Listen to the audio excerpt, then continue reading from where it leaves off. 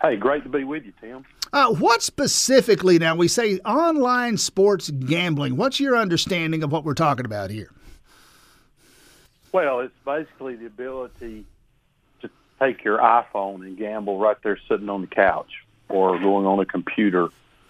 It is probably one of the most dangerous predatory gambling accessibility devices that will be out there. And so that's basically what it is. It's the ability to be able to gamble without having to go to brick and mortar places. Now, here's the part I don't understand. I understand gambling well enough, but I don't understand this, and maybe it's just my lack of tech savvy here. But there are multiple states that already have this, multiple states in which I can lawfully do this. And since it is online, theoretically, I ought to be able to technically do it any place on planet Earth. What are we talking about when we talk about states that legalize it as opposed to states that don't? It's called the World Wide Web for a reason. Right. Well, I mean, it'd be left up to each state since the Supreme Court overturned the Brady Act, allowing this now to be done. So each state has to determine whether they're going to allow that to happen. They put up geofencing, all types of things to deal with it. So they'll have to be able to determine whether they want that to be happening. And our whole point at the Georgia Baptist Mission Board is basically this: when you look at what we've been dealing with, is that accessibility equals sales, sales equals participation, participation equals potential problems. So if they're already, quote, doing it, and there are illegal gambling activities that are going there, offshore things, all you're going to do is increase the addictions, increase the bankruptcies, increase the suicides, increase the less spending on basics. In other words, what you're going to do is, and this is what I've heard, I've dealt with this for the last 2 or 3 years at the Capitol, well, they're doing it anyway. Well, there's a lot of things they're doing out there that if we made it legal and then promoted it as being legal, there would be more of it. I mean, if you've got cancer in one place of your body, that doesn't mean you ought to have it all over your body. And predatory gambling, which is what this is basically legalized fraud is what it is. That's why it requires a constitutional amendment. When you legalize it, it promotes it. It's already popping up on our children's apps. It's already popping up on our apps, on everything. And it just makes everything exponentially, should I say, even worse regarding any of the things that are detrimental to society. For example, Tennessee did this.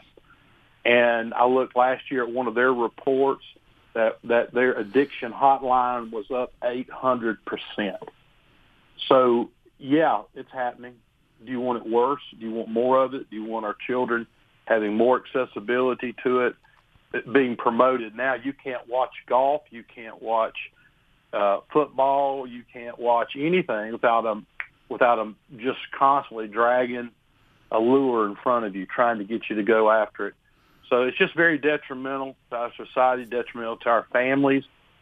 For every dollar you raise in tax revenue, it costs another $3 in social expense. So it's just not good. All right, so there are a long list of reasons you could probably add to it, reasons why you would be opposed to this, why other people would be opposed to this and other gambling proposals. But you're speaking to this specifically, Mike Griffin, from the vantage point of the Georgia Baptist Missions Board. You're a minister, so I'll ask the question this way, and we'll wade into the theological part of this for a quick moment here.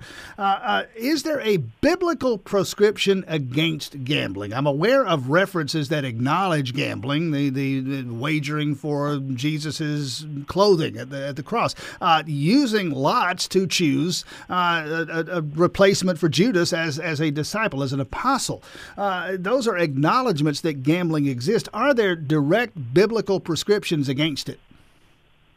Well, there's gambling and then there's predatory gambling. And predatory gambling is what we're talking about when we talk about sports betting, pari-mutuel betting. We talk about destination resorts and casinos. You're talking about where it is rigged, where you will lose. There have been studies, even ESPN, a person was interviewed talking about the fact that if you start winning, you end up losing your account or it gets somehow doctored.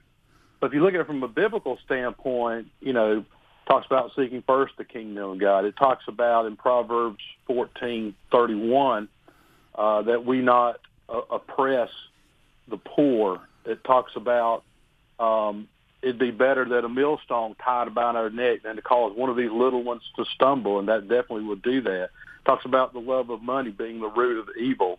It talks about, if you look at 1 Corinthians 6:12, again, it talks about not some things may be lawful, but they're not profitable. If you look at Romans, it talks about you're to do no ill to your neighbor.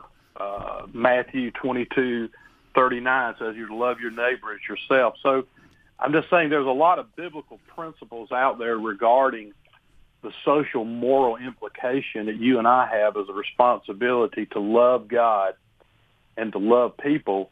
And this will promote a detriment. I mean, really, can you really walk in and say, it's the families that gamble together that stay together? I would add something to your list there. Yeah. Well, the little boy on Home Alone would say, I don't think so. I don't think so. I think it's the gamblers that pray. I don't think you could take the 14 to 12,000 foster care families and say, if y'all would gamble more, it would help your home. Well, now I would say this. I would add that to this. You just said that the game is essentially rigged, right? That it's set up in such a way. Some of these are set up in such a way where you're going to lose. It's just a question of when and how much. If in fact the game is rigged, and I'm looking for a biblical argument against gambling, I would simply say, "Thou shalt not steal." Because that would be good as well. You've rigged the game. You're stealing from me in a rigged game. But, that's why we say it's legalized fraud, because that's why you have to have a constitutional amendment. Because it's not like going out here and opening a restaurant or a barbershop. Well, let me ask you about that, Mike Griffin, because you heard Marcus Wiedauer, you heard Representative Wiedauer say there that there is at least a possibility, they're looking at the possibility of getting this done without the need for a constitutional amendment. Neither of us, I don't think, are lawyers, but to your understanding here, where does that stand?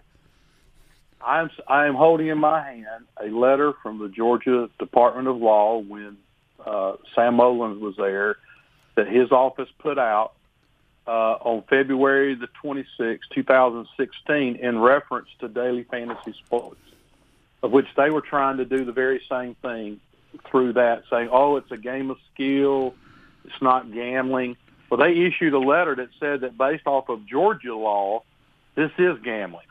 It is gambling. And to try to add an additional segment of gambling without a constitutional amendment would be in violation of the law. And so that's already basically been proven. There are folks who are for this who would say, no, we don't need to do this because you're going to do it. There's going to be a lawsuit. You may pass a statute that only takes, 50% plus one to pass and sign in the law, but then it could be tied up in the court for 4 or 5 years. They say it's better to do a constitutional amendment where it would be more rock solid. Mike Griffin, quickly, about a minute left here. Your thoughts on where the legislative appetite might be on this? We've seen and discussed over the years various casino proposals, dog tracks, and the like. What's your sense of where the legislature is on this?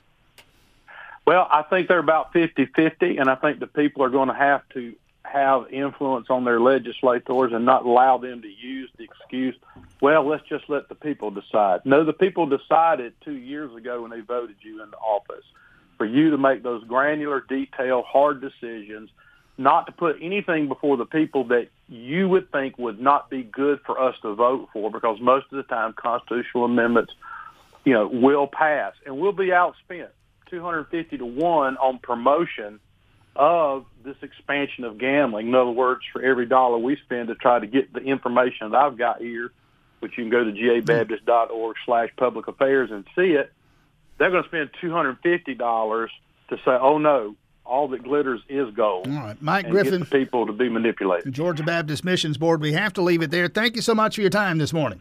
Tim, thank you. It's always a blessing to be with you, buddy.